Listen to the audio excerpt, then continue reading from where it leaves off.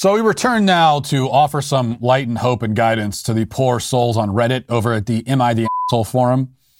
These are people who suspect, that they might be assholes. But the world needs assholes. They're curious if they're assholes, but they're not sure. So they go to Reddit and they ask these questions. They pose these quandaries, and I will read some of them and we'll try to lend a little bit of clarity. So we'll start here.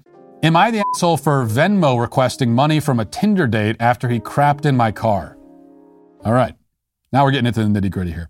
A couple weeks ago, I, 19-year-old female, went on a Tinder date with a guy who I knew from high school. We were mutual acquaintances before this, and when we matched on Tinder, we agreed to meet up. Picked him up at 7, and we went and got some food. After that, we drove to some secluded place so we could talk with extra privacy, leave it up to the imagination. Anyway, around 10:30, he starts to complain about his stomach hurting. I asked him if he wants to leave, and he says no, and kind of blows it off for a little bit. Around 11, he says he really needs to use the bathroom. I wasn't sure what to do because we were in a very secluded area, and I wasn't familiar with. He tells me that there's a gas station about 15 minutes away from us and asks me to step on it. I leave and drive as fast as I can, but it's very dark. I don't know my way around it. He's becoming more frantic, visibly sweating, breathing heavy. At one point, I ask if I should pull over because going in the woods is better than nothing, but he swears he could make it. Unfortunately, he misses telling me to take a turn somewhere, and we get lost. I have to turn around, and it's probably like 10 more minutes, according to him. Then he gets very pale and yells at me to pull over, and I stop as fast as I can. But when I do, he doesn't get out of the car. He just sits very resigned. At that point, I understood it was too late. I came to understand it was too late. I wonder how you understood that. We both sat there in silence for a little bit. I really wasn't sure what to say to make him feel better. Oh man, this is a nightmare. And I was also feeling a little sick from the whole thing. Parentheses, the smell. Thank you for clarifying that because I wouldn't have known. Eventually, I just offered to take him home and tried to act nonchalant. Try to act nonchalant while this guy's sitting in his own shit, Just be cool about it. He agreed, so I drove us home. He also tells me that he will reimburse me for getting my car cleaned. I felt bad because, of course, it wasn't his fault. Accidents happen, so I offered to split the cost 50-50, and we never talk about it again. I also told him if he wants, I'd like to try a second date. Wow. You are either very forgiving or have very low standards, or both. Since this one turned out not so well, he thanked me and we parted ways. I got my car detailed and sent him a text letting him know everything went well, but I didn't get a response. I waited for another week and tried texting him again, like, hey, did you see my text? And again, he didn't respond. I went on Tinder to try and message him there, but I saw he had unmatched me. It was pretty clear that he had ghosted me. I was pretty pissed, not gonna lie, because I thought I was chill about the whole situation. It's cool if he didn't want to see me again, but he could have still kept up his end of the deal. I went looking for his Instagram to try and message him there, and when I see he had his Venmo in his bio, I decided to Venmo request. In the description, I put the poop emoji, the pointed finger, and my car. Communicating now in hieroglyphics, because regular communication hasn't worked. Surprisingly, I get a quick response. He sends the money, but he also texts me pissed because he said his friends would be able to see what I put and would probably put 2 and 2 together. I told him I wouldn't have done that if he hadn't ghosted me. Am I the asshole? Okay, wow. That was a story. First of all, this is what you get for having the girl drive. Thanks, asshole. It's one of the many reasons why you as the man should be taking control of the situation. If you are the one who's driving, then you would have more control of the situation. This probably wouldn't happen. But beyond that, I'm not really sure. I'm kind of torn on this. Who's the asshole in the story? I mean, there's definitely one asshole in the story, a very active one. You're a sick asshole. But beyond that particular asshole, I mean, I can't blame you for not wanting to have to foot the bill to clean the shit stains in your car. But at the same time, I can't really blame the other guy for hiding away in shame. It's hard for me to blame him for that part of it.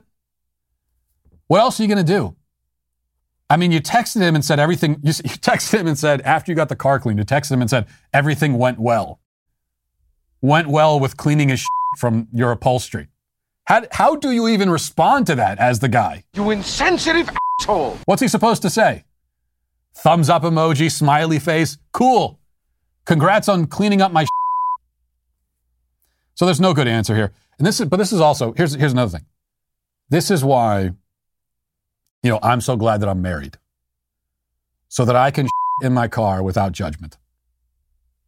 Also, because if you're married and you're in that situation, and we've all been in situations, like that when you're in the car. There's a little bit of a bathroom emergency. But if you're married, now you can have an honest conversation in a situation like that. You could just say, when you're dating, right, and you just met this person or you're going on your first date, you don't want to be honest about it. And so that's when the crisis starts. But when you're married, you'll just say, listen, I'm going to shit my pants if you don't find me a bathroom within 5 minutes. All right. So who's the asshole? I guess it's got to be him. He is the guy who shit in your car after all. If you feel like you aren't getting the respect you deserve in life, well, I've got a solution for you. Established Titles is your opportunity to earn the title of Lord or Lady and gain the respect you deserve. All you need is a 1 square foot plot of land in Scotland. In your title pack, you'll receive at least 1 square foot of dedicated land on a private estate and an official certificate with a crest. Your certificate will include a unique plot number with which you can see the exact location of your land. These title packs are a fantastic gift and the best way to surprise your loved ones, from girlfriends and boyfriends or even family. You could even get a couple pack for you and your partner where you can get adjoining plots of land. Well, with this certificate, you could officially change your name to Lord or Lady and get it on your credit card, your plane ticket, etc. Established Titles is having a great extended New Year's sale. So go to establishedtitles.com/Matt Walsh to save 10% off today. And remember to use the discount code Matt Walsh or just click the link below. That's establishedtitles.com/Matt Walsh or just click the link below. All right, finally, well, 2 more here, I think. Let's see. My daughter came out as transgender a few years ago, and for her birthday this year, we legally changed her first name to a feminine name of her choosing. My wife and I have always supported her and her transition, but my daughter seemed disappointed that her surname wasn't also changed. I am Icelandic American. If you don't know, surnames are quite different than in other countries. One's surname is their father's first name and a suffix related to their gender.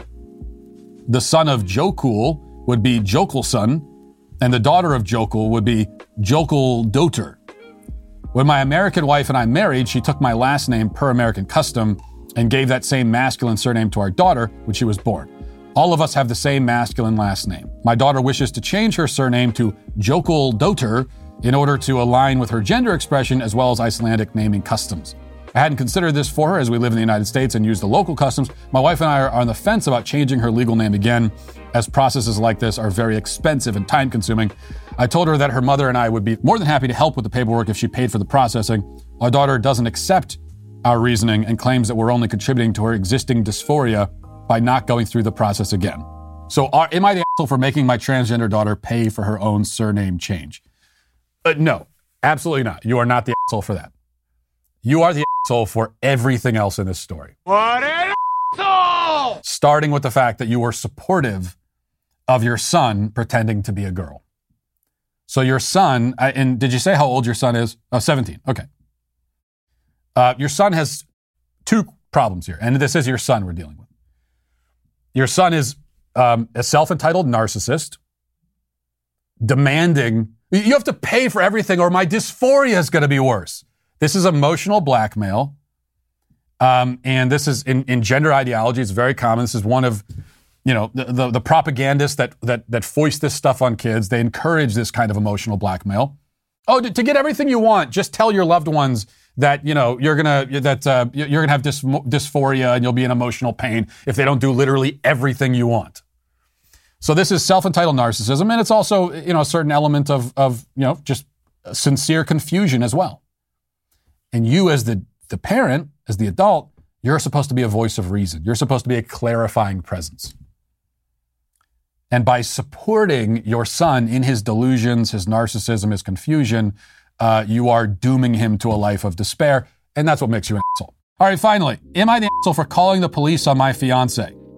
My fiance, 28 male, and I, 30 female, have been together for 3 years. I used to live close to work and use public transportation, but after I moved in to his house, which is hours away from work, I bought myself a car since I'm a nurse, and also since there isn't any hospitals close to where we live that I could transfer to. One thing about these things is that all of these people are assholes for giving way too much information. We don't need any of this background. Still going, this asshole. Let's just get to the story, please. My fiance's car hasn't been able to work for close to 2 months now. It requires so much money to get it fixed, and he refused my financial help when I offered it. Instead, he would ask to use my car every now and then, and I agreed as long as it's when I'm not working, and also since he only uses it for trips to the supermarket, etc. On New Year's Eve, he told me he wanted to use my car to go hang out with his friends and celebrate, but I declined because I had to cover a night shift and needed my car to travel to work. He insisted and even suggested that I take the night off or swap shifts, with another nurse, but I couldn't do that at the last minute. Oh my gosh. Okay, blah, blah, blah. Fast forwarding. She doesn't want to give the car up, and he decides to take it anyway without asking her, and he drives off to go to his New Year's party. She tries to call him and can't get a hold of him, and then finally does talk to him 30 minutes later, and she's pissed, so she calls the cops to report him for stealing the car. Okay, and now he's mad. Are you the asshole for that? He also says that he can take the car, and she shouldn't have called the police because they're engaged, and so he says, what's yours is mine, what's mine is yours. Who's the asshole? Well, he's obviously the asshole. You asshole! He did steal the car. You told him not to. You asked him to bring it back. He didn't bring it back. You called the police. That's probably farther than I would have taken it, but I think it's justified. But here's the main point. No, it's not true that as an engaged couple, what's yours is mine, what's mine is yours. That's not true. That's marriage. So you don't get to take advantage of that before the marriage even happens. There isn't like this grace period ahead of time. That's in marriage. That's, again, the point of marriage. Now you share everything. And then now it's the family car, and if your spouse calls the police on you for taking the family car, even if they don't agree with what you're doing with it, then that's a different story. So get married is the moral of the story. And then you can steal your spouse's car all you want. And even in it if you want.